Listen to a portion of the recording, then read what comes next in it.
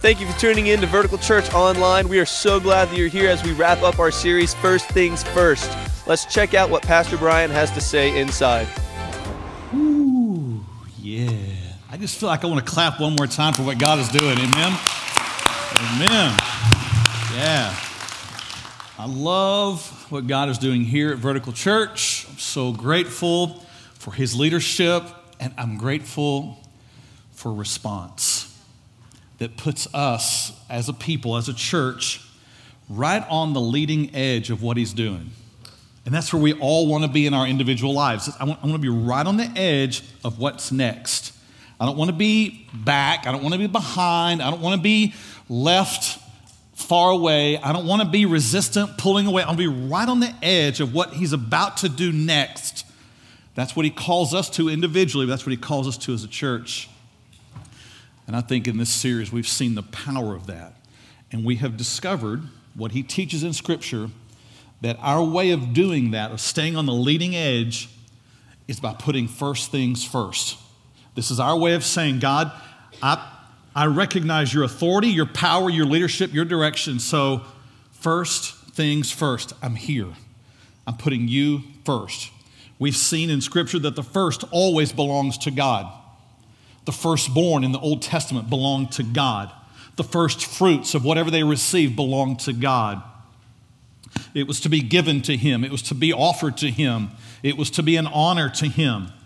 If you received any kind of blessing into your life, if you received any kind of increase, the first part of that belonged to God. The tithe is a picture of that. I give the first part, not the last part. I give the first part, not what I figure out I can give maybe later if I have the time and maybe I have something left over. No, faith says I give the first part to God. I recognize and honor Him first. God blesses when we give the first. He blesses the first and He blesses the rest when you honor Him first. And this is true, as Brianna mentioned, with our emotions. God, whenever I have feelings starting to arise, you get to choose the first feeling. You go first. I put your feelings above mine, what you say above mine. In my thought life, and all my thoughts start spinning and raging and racing, nope, God, you get the first thought. And when you give Him the first thought, He'll establish and settle the rest of the thoughts. That's what He does. Emotions, thoughts. It's true in my relationships. God, it's not what I want. It's not what I want to get out of the deal. It's what you say is first. And as we've been experiencing here, we have seen that God has a premium upon relationships, such a premium on them that He says, look, if you come into a situation and you're bringing a gift to God and you remember there that your brother has something against you, it would be important for you to leave your gift. Stop what you're doing and go and reconcile. That's how important the relationship and reconciliation is. That's putting God's ways first, not my ways first. My way says, well, I'm just going to show them. I'll just cut them off a little bit. I'll just reject them. I'll just be cool to them, cold to them. I'll insult them, gossip about them, tell them what I think. God says, no, I call you to reconciliation. That is first. It's true of my finances. I don't take what I have left over. If I happen to have any, I honor Him with the first. And whenever you put first things first, God always blesses, because it's your way of tangibly saying, Jesus is Lord of my life. Not me, not my wants, not my desires, not my reputation. He goes first. We've been exploring that in a lot of different ways here over the past 2 months. Today, we finish our series with a look at what we are called to as the church, the called out ones, what is to be first for us. What is first in the church. And the things we've learned up to this point will be true for us today as well. It'll be what He determines is first, not what we determine. It'll take great faith to do it. You're going to have to set aside and adjust your priorities for His priority, and then He will bless when we put first things first. So if you have your Bible with you, turn to Matthew 28, the last chapter in the Gospel of Matthew, that first book there in the New Testament. If you have a Bible app on your phone, device, whatever it might be. Matthew 28 is where we are today. I'm all the way down to the last part of that chapter. It's interesting because it's the final command that Jesus gives in the Gospel of Matthew. It'll be the last thing that he tells the disciples in that letter, the final thing he has to say. It'll be the final command given by Jesus on earth. So there's some premium on that. But I like to think of it in a little bit different way, because it's not just the last thing Jesus said, it's the first thing that Jesus has commanded since he was resurrected. I just think about that for a minute. He had been the Savior who'd come, give his life. Excuse me, I'm going to have a drink of water here for just a moment. Pardon me. Maybe you might hear me swallow. I don't know. There we go. It's the last thing that Jesus says on earth, but it's the first thing that he says as a resurrected Lord. He had been to the cross, took our sin, took our shame. He bore it completely in himself on the cross. The suffering that he took there wasn't just physical. It was spiritual. He was bearing something that those who watched that day couldn't see completely. He was taking every bit of the guilt, shame, fear, condemnation, and rejection that you and I deal with when we sin. He took that all upon himself. That's what made that moment so horrific. And that's why it's really kind of an affront whenever you and I start dealing with guilt, shame, condemnation, rejection, because we're taking up something he already took. You see, when he took it on the cross, he took it with him into the tomb, and it was buried there. It was removed there. It was paid for there. And so the Jesus that's now about to speak in this passage is the one who, on the third day, rose victorious. This Jesus that's about to speak is the one who defeated sin, who paid for the debt, who overcame the grave, who defeated hell, who overcame Satan himself and all of his enemies, all that was thrown on him. Jesus walked out of the grave completely victorious, and now he's about to say something that has some additional weight to it, that has some additional calling to it. This is the first thing that Jesus commands after the resurrection. Verse 16.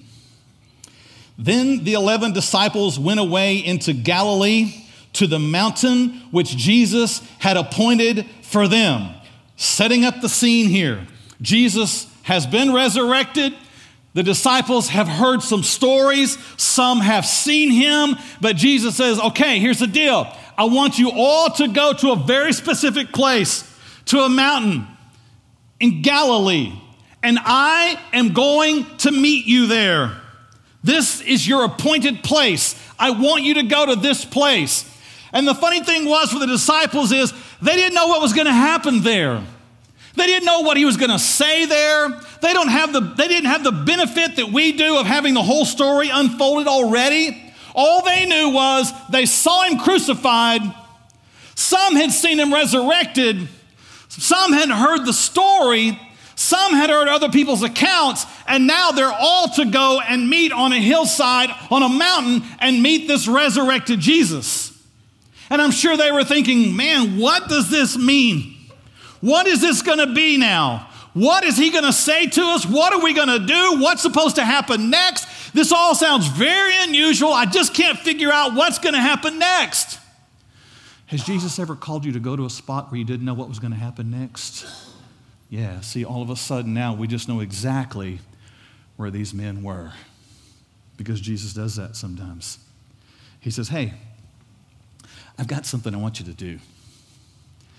Okay, Lord, I'll do it. And he tells you what it is, and you're like, why? Why do I have to do that? How come I have to go there? Can you just give me more information, Lord? No, I just want you to meet at the place that I tell you. Do what I ask you, and then you'll find out the next step of information. That's the way Jesus walks. That's how he rolls. you do what he says, and then he tells you some more. If you're expecting a Google roadmap for all that's going to unfold next first before you do it, I hate to disappoint you, but he doesn't work that way. He works in a take this step, and then I'll show you what to do in the next step. And this puts you and I in a place of absolute faith. Amen? And we have to choose first things first. So Jesus tells them where to go, what to do. They arrive, verse 17. Story kind of gets shortened for us. It says, when they saw him, they worshiped him. That's awesome. Man, I don't know if someone, pulled out, a ukulele, a harp or something, a stringed instrument. Or I don't know if someone pulled out a little box and let's start singing a song. I don't know what's going on here. But there is this awe in the moment there. They see Jesus. He's resurrected. He's after the grave. He's alive again. And they're just in awe of the moment. Wow, this is incredible. Here is the resurrected Jesus. Here's the one who said he would rise again on the third day. And here he is. Wow. They worship him. Their hearts are moved for him. They have a moment like we just did a while ago where they're just pouring out their hearts and they're grateful for who he is and what he's done. But some doubted. Some doubted. Some, in the midst of a worship expression and experience and moment with Jesus alone, some doubted. Some were like, I don't know. I mean, how do you do that? How do you come back from the grave? I mean, maybe he didn't really die. Who is that? Is that really him? Some are uncertain. Some are doubting. It's the word that means double. It's the word that means to have two thoughts tracking at the same time. In one moment, you're saying, Jesus, you are Lord. This is amazing. At the same time, you're saying, I don't know about all this. Anybody ever had some double tracking mind? Amen. Everybody here could nod your head on that one. It's okay because every once in a while that happens. You can be in the midst of a room where worship is happening and there's some doubt going on at the same time. Amen? Now you might think that if Jesus lived up to some of the things that people think about him, that the next verse would be something like, and Jesus scorched them with rods of judgment. But what happens next is important. These are his disciples. These are those who have trusted him. They're filled with worship, but there's a little doubt. They're filled with awe and wonder, but there's a little bit of, how does all this work out? Where does all this go next? There's a little bit of uncertainty. What happens next is important, because what happens next is what Jesus does when you and I are filled with worship, and at the same time, there's a track of doubt going on. Look at the next verse. And Jesus came and spoke to them, saying, all authority has been given to me in heaven and on earth. Into your doubt, Jesus speaks hope. Into the place where you're tracking with a little bit of uncertainty, while you're worshiping at the same time, Jesus comes to speak some confidence. It says absolutely nothing here about Jesus saying, shame on you. What's wrong with you? Who do you think you are? I knew you'd never amount to anything. None of that is said here. Please take note. Jesus meets their doubt with great truth and confidence. And he says to them, the thing that you are struggling right now to comprehend, I've already comprehended it. The thing right now that you are wrestling with, I've already defeated it. The thing right now that is keeping you from being in a place of full-hearted worship, I've already overcome it. And this is where he gives them some hope. He gives them some good news. He gives them this message of confidence. He says, all authority has been given to me in heaven and on earth. You see, what Jesus had just walked through was an experience with the ultimate in darkness, the ultimate in evil, the ultimate in hopelessness, and the ultimate in obedience, laying down his life. And because he did what the Father called him to do, because on the third day he walked out of that tomb, he walked out resurrected, he now had authority over the grave. He had conquered it, so now he has authority over it. He conquered death, now he has authority over it. He had conquered Satan, so he has power over him and authority over him. He had now paid for sin, so Jesus has the right and the authority to declare someone forgiven, redeemed, and cleared. He had that authority now. He has authority over every situation and circumstance. He has the authority to give you his inheritance. He has the authority to bless you, and he has the authority to call you sons and daughters of God. He had gained this authority because of what he went through. You tracking with me so far? So now, in the name of Jesus, every vile spirit has to flee. They don't get to stand. They don't get to hang out. They don't get to be around because he has authority. In the authority of his name, every spirit of fear has to leave. Every sin is forgiven. Therefore, every spirit of guilt has to go. They have no authority. Every sickness can be healed. The dead will be raised. Those in bondage can be set free. Those who walk in darkness can know light. Those whose lives have been burned to the ground and are in ashes can know that he will once again bring beauty for their ashes and joy for their spirit of mourning. Those who've walked in conflict, those who've walked in destruction, can now know peace because Jesus has authority. Because he has authority, at his name, chains can break. People can walk out of their grave in their own life. They can live as though they have been made new because they have. Hard hearts can be softened. Weak hearts can be made strong because he has the authority to do that. It's not because of anything in us, but because he has authority. And Jesus says something so important to these disciples because what he's about to call them to will require them to believe this. He is about to give them what many now call the Great Commission, the great directive for the church. It's going to be our first things first as a church. What he is about to tell them applies to us today because we have been made sons and daughters of God. We have been made the church of God. When he bled on the cross and he was resurrected, what came out of the grave was not just him, but the birth of the church in that moment because the Spirit would now be given and he would become head of the church. And the church was born on that day as well.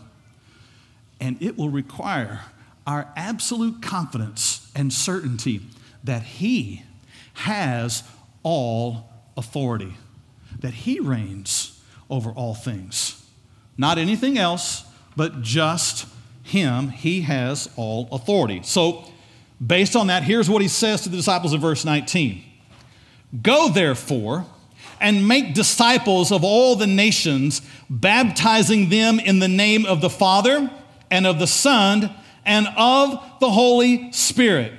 Because of what I've told you, Jesus said, now you can go.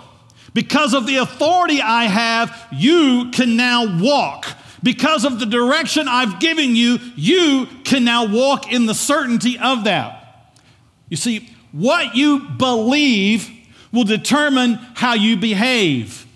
Who you believe has authority will determine the direction of your life.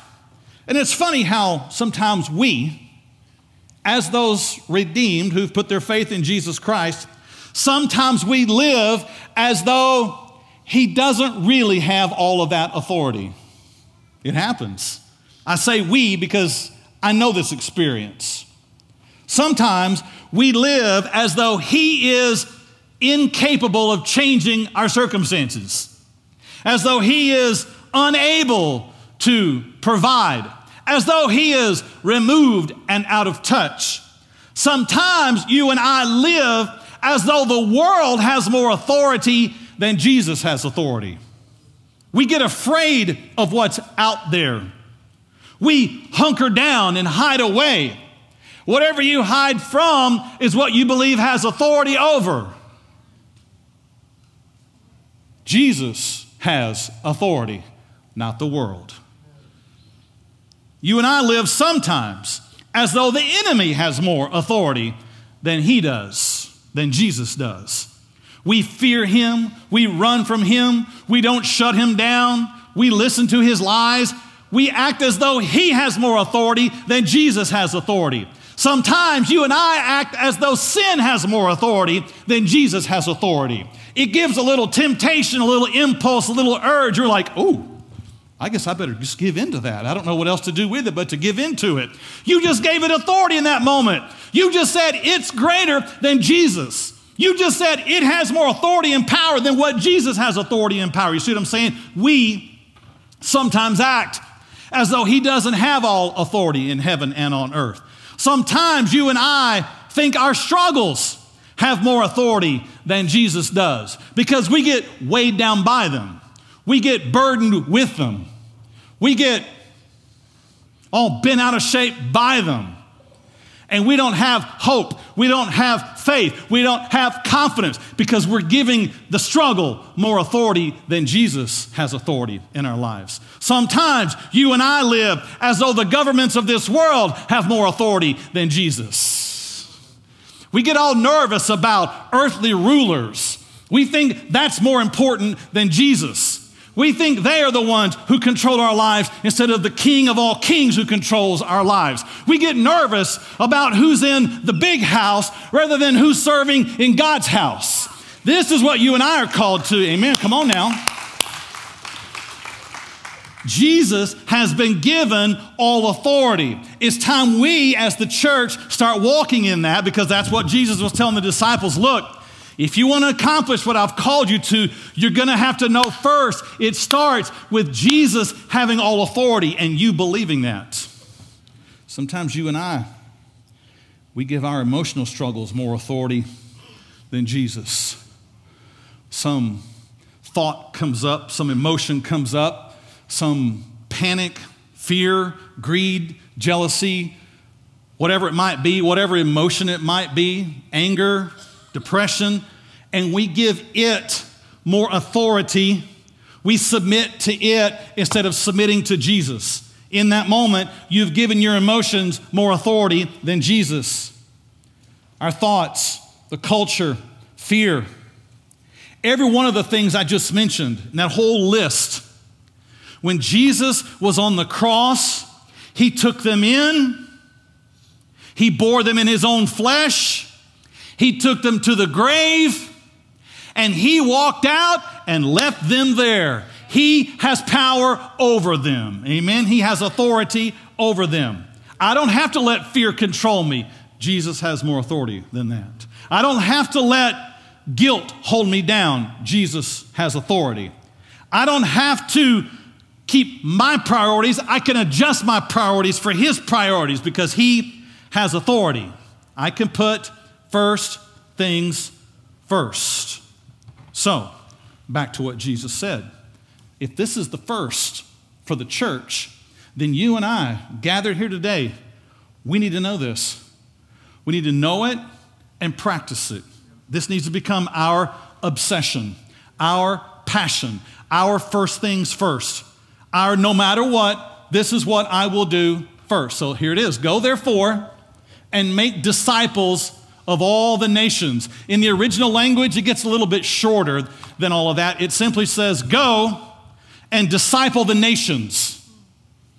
Now, just think with me just for a moment. This is first century. There are no planes. There are no motorized vehicles. There's no internet. There's no worldwide mail system. There's no Amazon. There's no Google. And yet they are given a vision and a mission to disciple the nations. He didn't just say, go find 2 people, tell them about me, and you'll be done. He gave them this audacious, massive vision. You are going to go beyond yourselves. You are going to disciple, teach, help them see how to live life under the rule and authority, blessing of Jesus throughout the nations. You 11 men, that's your mission. And that same mission echoes down through the ages and it lands right on us today. This is our first things first. Now, there's a lot of stuff that I love about church. I love the worship times. I love the music. I love worship here at Vertical especially. I like the setting. I like the singers. I like it all. As great as that is not the first. As much as I love it, I have to remind myself that's not the first thing. I love getting together with other believers. I love sitting in our lift group and talking together and applying the truths that we're talking about here on Sunday mornings and open the Bible and say, hey, how do we live this stuff out? I love all that. I love getting together and serving some food and laughing and playing some team building games. That's my big deal. I love all that stuff. As much as I love all that stuff, that's not the first thing. I love it when the whole church gets together and we have a big old meal and we celebrate and do some fun things, which, by the way, I'll give you a little hint here. In April, Vertical is going to be celebrating its 5-year anniversary. Yeah, it's awesome.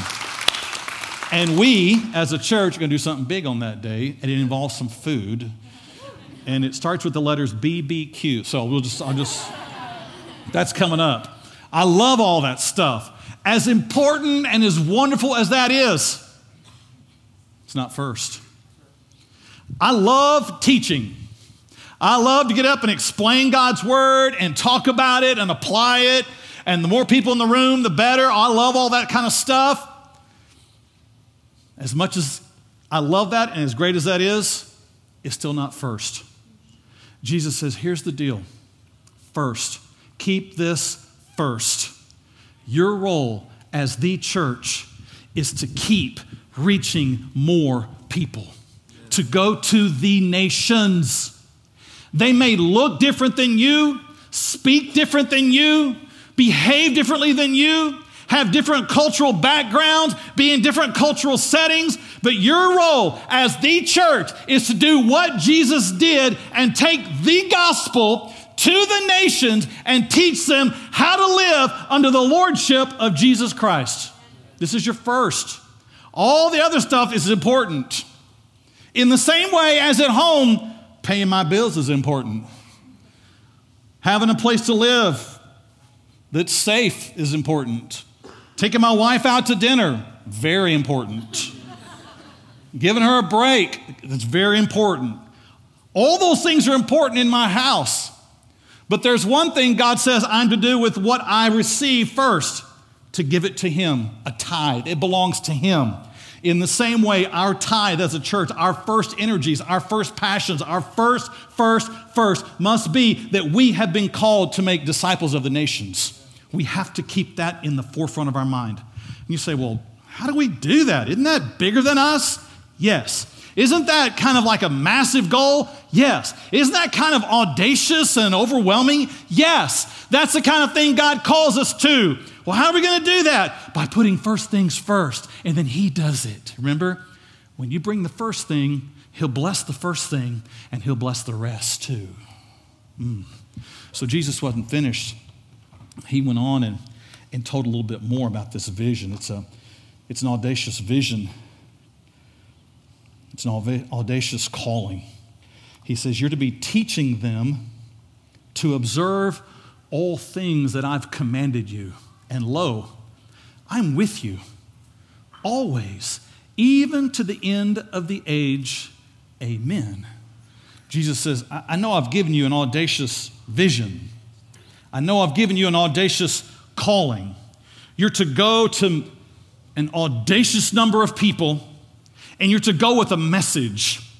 And the message calls them out of where they're living, calls them out of their own guilt, shame, and perceptions of what God is like, to call them out of their current life and to call them to follow Jesus, to call them to repent, to call them to change, to call them to be baptized, to call them to be part of his church. This is your calling. This is what you and I are called to. There's a lot of stuff the church can get involved in today, but we have to keep first things first. Our role is to introduce people to Jesus Christ, them repent of their ways and make him Lord of their lives. This is what we are all about. This is first things first. Now, it's funny how you and I live sometimes, though. We live as though that's something we're too weak to do, something we are powerless to do, something we are incapable of doing, something that can't reach beyond the small city limits of Ovilla, something that we think we don't have the resources for, something we think that's just too big. And he says, I will take care of the blessing that comes from it. You just keep first things first. And he gets very specific about how we do this. He says, you're to be teaching them to observe all things that I've commanded you. I love the fact that Jesus didn't call us to go tell people to make a decision as much as he called us to go to people and make them disciples. He didn't call us to go out and say, be saved. Okay, you're done. Bye. Move on to the next week. Okay, here's the gospel. Okay, you're saved. Good. Bye. And move on. No, he says, no. When they are birthed into the kingdom, grow them up in the kingdom. Teach them how to live now. Help them walk out this walk of faith. Help them know how this applies in their marriage. Hey, we're coming up on our 7th week this week on Wednesday nights of 7 weeks to a greater marriage right here in this room. And it's been awesome every week to see 40, 45, 50, 55 people gathered right here to say, I want to know how to walk in God's ways in my marriage. And we're seeing fruit come from that. I'll just give you another little hint. We've saved week 7 for week 7 because we've talked about intimacy in a lot of areas, but this week, it's that one you've been waiting for. It's that one that makes you just a little bit awkward because it's happening in church. Yes, we're going to talk about physical intimacy. And sometimes churches don't talk about that on Sunday mornings, and I don't talk about that on Sunday mornings because in this room right now are a lot of people across the ages and spectrum that don't need to hear all that right here and right now. Are you with me? But this Wednesday night, with couples only in the room, I'm going to talk about it.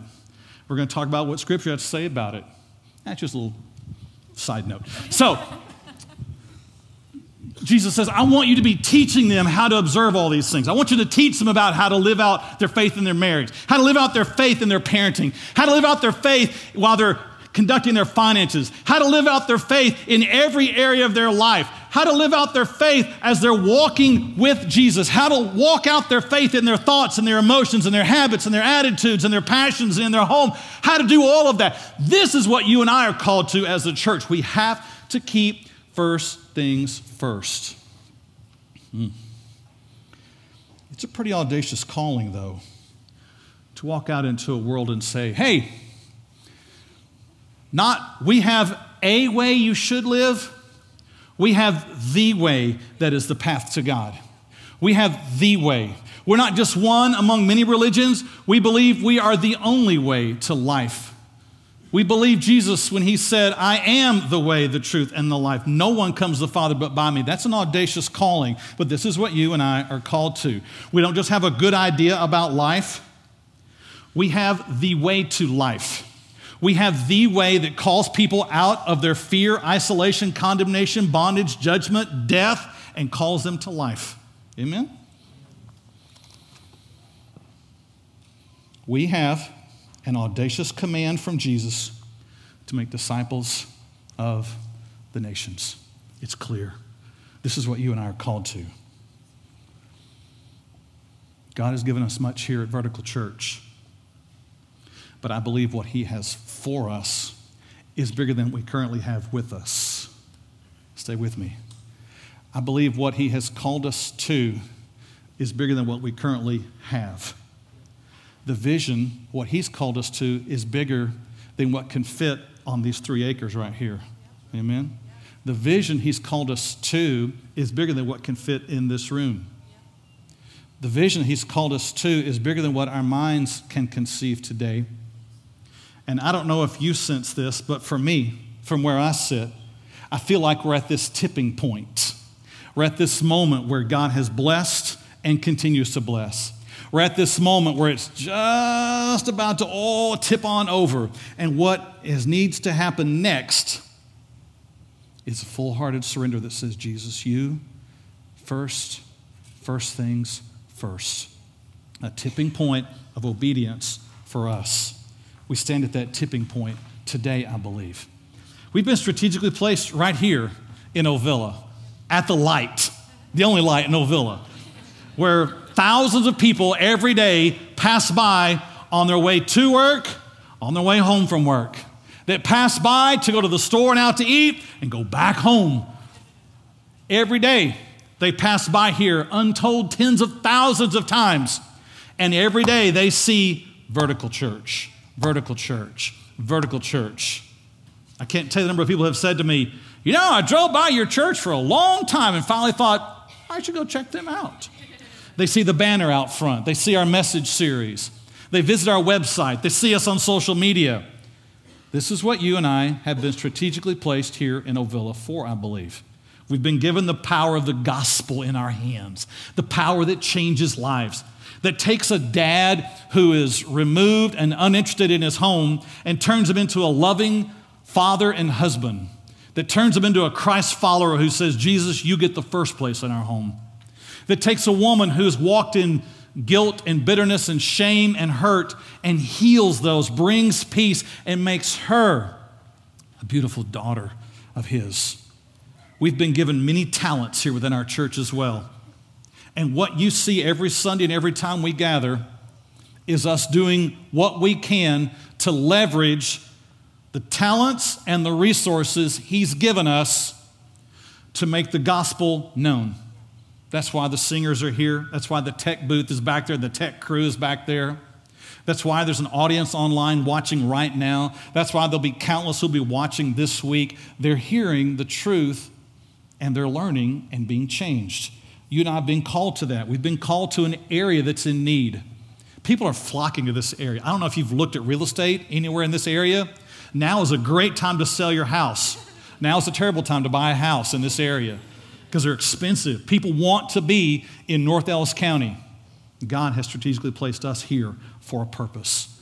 We have to be the voice for families that are moving here who say, I don't know what to do. I've got children in 2nd grade and 6th grade, and I'm already running into issues. What do I do? We have answers. We have answers for the couple that says, we've been married 5 years, and we're struggling. We're wondering if we're even going to make it past 5 years. We have answers. For those in the community that say, I've got to find some way of escape in my own head. I can't bear with the stress I'm under right now. The bills, my job, all of that is too much. We have answers because God has answers in his word. And he's called us as the church to be the ones who accept that responsibility and do what he's called us to do. This is not our time to live with criticism of the world. This is not our time to have fear about what's happening out there that makes us freeze in our tracks. This is not our time to be filled with doubt. This is not our time to be reclusive and hide away because we're believers in Jesus Christ. This is not the time to give the enemy any authority. This is not the time to give the world any authority. This is the time to be the church who says, Jesus, you are the head of the church. You are the one who has all authority in heaven and earth, and we will do what you say. We will put first things first. We will go. We will reach. We will teach. We will make disciples of those far beyond us. Amen? Amen. He's called us, and we're responsible. He's called us, and we are alive in him. The world might think a lot of things about us, but it's not what they think, it's what he thinks. In 1897, Mark Twain was one of the most well-respected authors. Mr. Clements was his name. Mark Twain was his pen name. And he'd begun to build quite a bit of notoriety, but he was also building quite a bit of debt at the same time. And Mark Twain said, man, I got to do something. I got to go make some money somehow. He got on a boat and he went to Europe, and he began to speak and travel there and try to make some money to pay for his debts here. And many in America were uncertain as to what had happened to him. They stopped seeing his name anywhere. They stopped seeing his influence. They thought, well, he must have just pulled aside. He must have pulled back, or worse, it's very possible he's gotten sick, and worse, he's died. And so rumor began to spread. Stories began to be told. Mark Twain is dead. There is no more Mark Twain. The beloved storyteller is gone. Mark Twain finally returned to America, and he started hearing all these stories. He started hearing all the stories about his death, all the rumors.